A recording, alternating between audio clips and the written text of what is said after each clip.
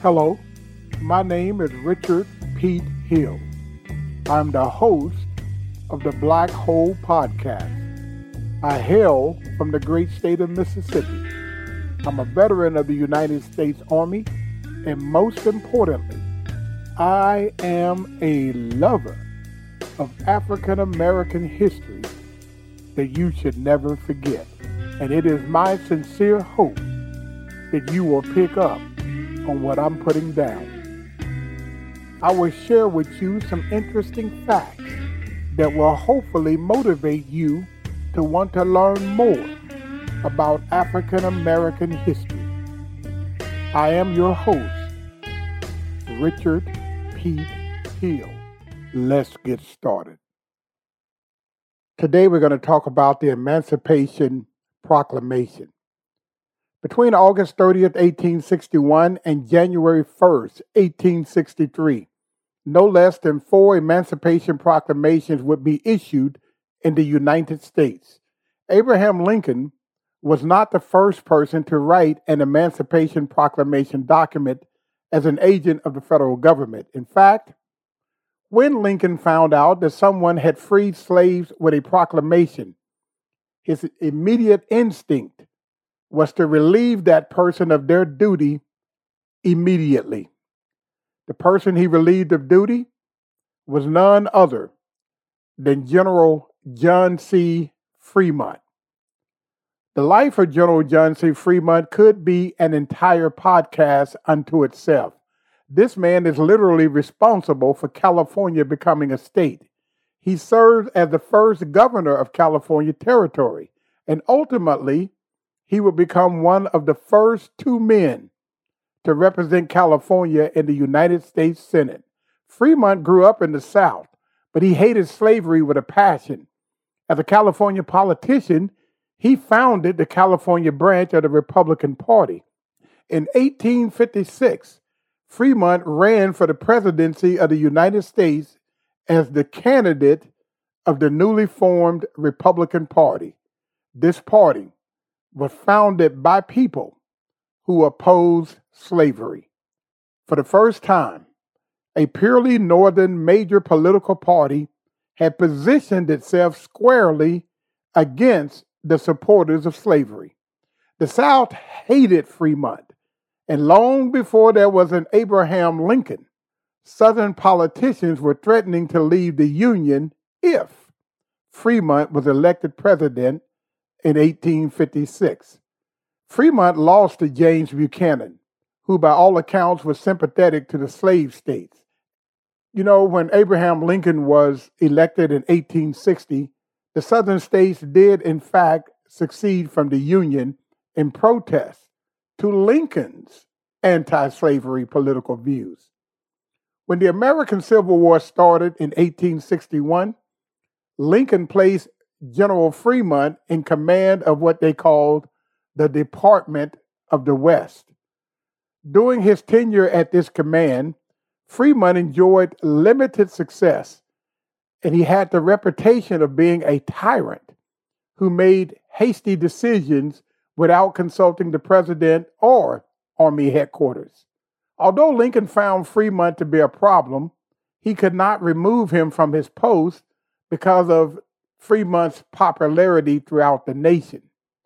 Fremont's command included the state of Missouri, a so-called border state that permitted slavery, but still decided to remain in the Union. Many people in Missouri still supported the South.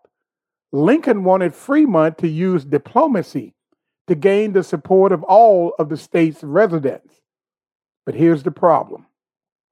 You see, Lincoln did not believe in slavery, but he also believed the South should be given every opportunity to peacefully return to the Union. And then, and only then, according to Lincoln, could the issue of slavery be resolved diplomatically. Fremont, on the other hand, did not share Lincoln's view. Fremont hated slavery, and he provided zero comfort to the slave-holding men who dared to dissolve the Union because they feared Lincoln would abolish slavery. Instead of diplomacy, Fremont employed harsh measures to control Missouri's pro-secession citizens. On August 31st, 1861, Fremont issued a proclamation placing the whole state of Missouri under martial law. And he then wrote a proclamation that said the following, and I quote, "All persons who shall be taken with arms in their hands within these lines shall be tried by court-martial, and if found guilty, will be shot.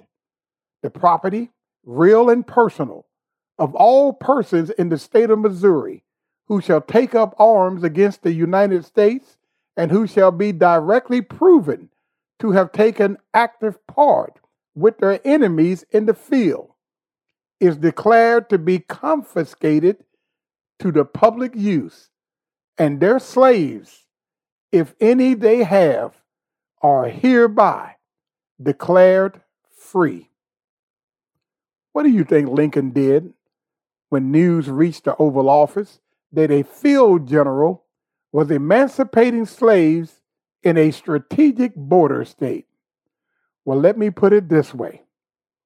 At this point in the war, Abraham Lincoln's publicly stated reasons for fighting the Civil War was simply restoring the Union. At no time was Lincoln suggesting in 1861 that he was trying to free slaves. You see, Lincoln worried that any talk by Fremont of freeing slaves would drive Missouri and the other three border states into the Confederacy. In addition, Fremont did not have the legal authority to issue or enforce his Emancipation Proclamation. As a result, Lincoln removed Fremont from his command that September, thus nullifying the first Emancipation Proclamation. Now, on April the 16th, 1862, the second Emancipation Proclamation would be written and issued by Congress. It was called the District of Columbia Compensated Emancipation Act. You see, in order to free slaves, you had to pay the slave owner. And the mistake that Fremont made in Missouri was he was threatening to free slaves without compensation for the slave owner, which would have been a direct violation of the Fifth Amendment to the Constitution. But on April the 16th, 1862, the United States Congress freed the slaves in Washington, D.C., and they did it correctly by compensating the slave owners. In fact, we now know the price of a Negro in 1862. You see, the act freed slaves in the District of Columbia and compensated the owners up to $300 max for each person freed. In the months following the enactment of the law, commissioners would approve more than 930 petitions, thus granting freedom to 2,989 black folks in the District of Columbia. On September the 22nd, 1862, Abraham Lincoln issued the preliminary Emancipation Proclamation. And this would be the first proclamation issued by Lincoln. And it said in part the following language. On January 1st, 1863, all persons held as slaves within any state or any designated part of a state, the people whereof shall then be in rebellion against the United States, shall be then, thenceforward, and forever free. The first Emancipation Proclamation that was written by Abraham Lincoln accomplished several goals. Let's take a look at them. First, the preliminary Emancipation Proclamation issued in September 1862 reassured the four border states who held blacks as slaves that they could continue to rape, work without pay, and sell the children of black people with impunity, because it was more important to Abraham Lincoln to keep slave owners happy than to bring any type of relief to a single black slave family in the great states that were in rebellion. Number two, the preliminary proclamation written by Abraham Lincoln suggested to the states in rebellion that if they returned to the Union, they could keep their slaves because only states in rebellion would lose their slave labor. The next thing this proclamation did was to serve as a terror threat to the entire slave-holding South because Lincoln had promised to free the slaves, but he said nothing about protecting the outnumbered slave owners from revenge-seeking former slaves who Lincoln had promised to arm with weapons. When the South heard about the preliminary Emancipation Proclamation, you know what happened? The President of the Confederate States of America, Jefferson Davis, he portrayed this entire proclamation as a crime against humanity. In fact, Jefferson Davis despised Lincoln so much for telling the slaves that he would support them by allowing them to join the Union Army that Jefferson did this. He warned the entire Union Army that if any white man was caught on the battlefield leading slaves against the South, they would not be recognized as soldiers fighting with honor for the United States. No, sir. Any white military officer fighting with slaves would be seen by the South, according to Jefferson Davis, as leading an armed slave rebellion against the South. And the penalty for such an infraction was immediate death if captured on the battlefield. Jefferson goes on to say much more, but I think you can see that he was not overly impressed by Lincoln's preliminary proclamation. And to be clear, the Confederate military and every plantation owner took it deadly serious when their president said, and I quote, "The slaves would be subjected to extermination should they join a servile insurrection," which is exactly what the South said the Civil War was. In other words, my friends, when the South seceded from the Union, when the North invaded and they enlisted former slaves into their military, the South designated the entire Union Army as leading a slave revolt, and all bets were off when it came to war crimes. Later on in my podcast, I will talk to you about a place called Fort Pillow. I firmly believe that Fort Pillow is a direct result of the preliminary Emancipation Proclamation and the threat that it presented to the South. Now, the fourth and final Emancipation Proclamation occurred on January 1st, 1863. And this is the Emancipation Proclamation that you and I both are familiar with.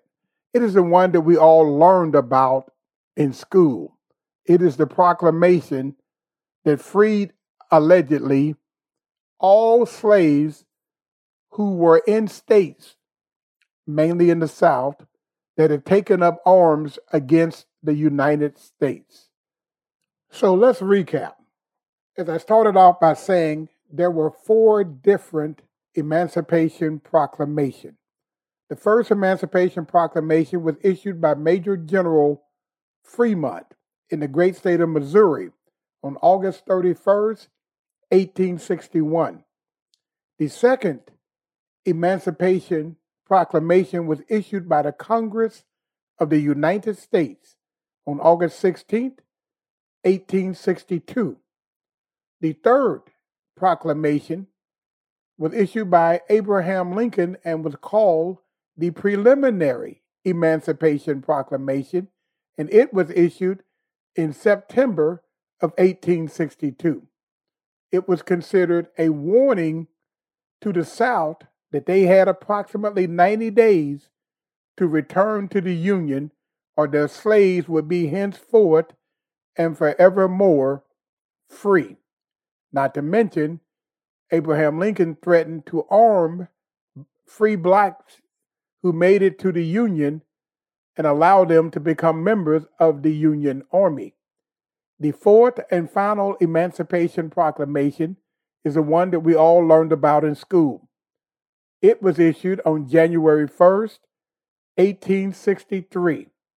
As a result of that particular Emancipation Proclamation, Black people all over America to this very day celebrate something known as Watch Night, which originally started on December 31st, 1862, as they literally watched the clock strike midnight so that they would know they were henceforth and forever free. And so now, my friends, you know the whole story about the Emancipation Proclamation.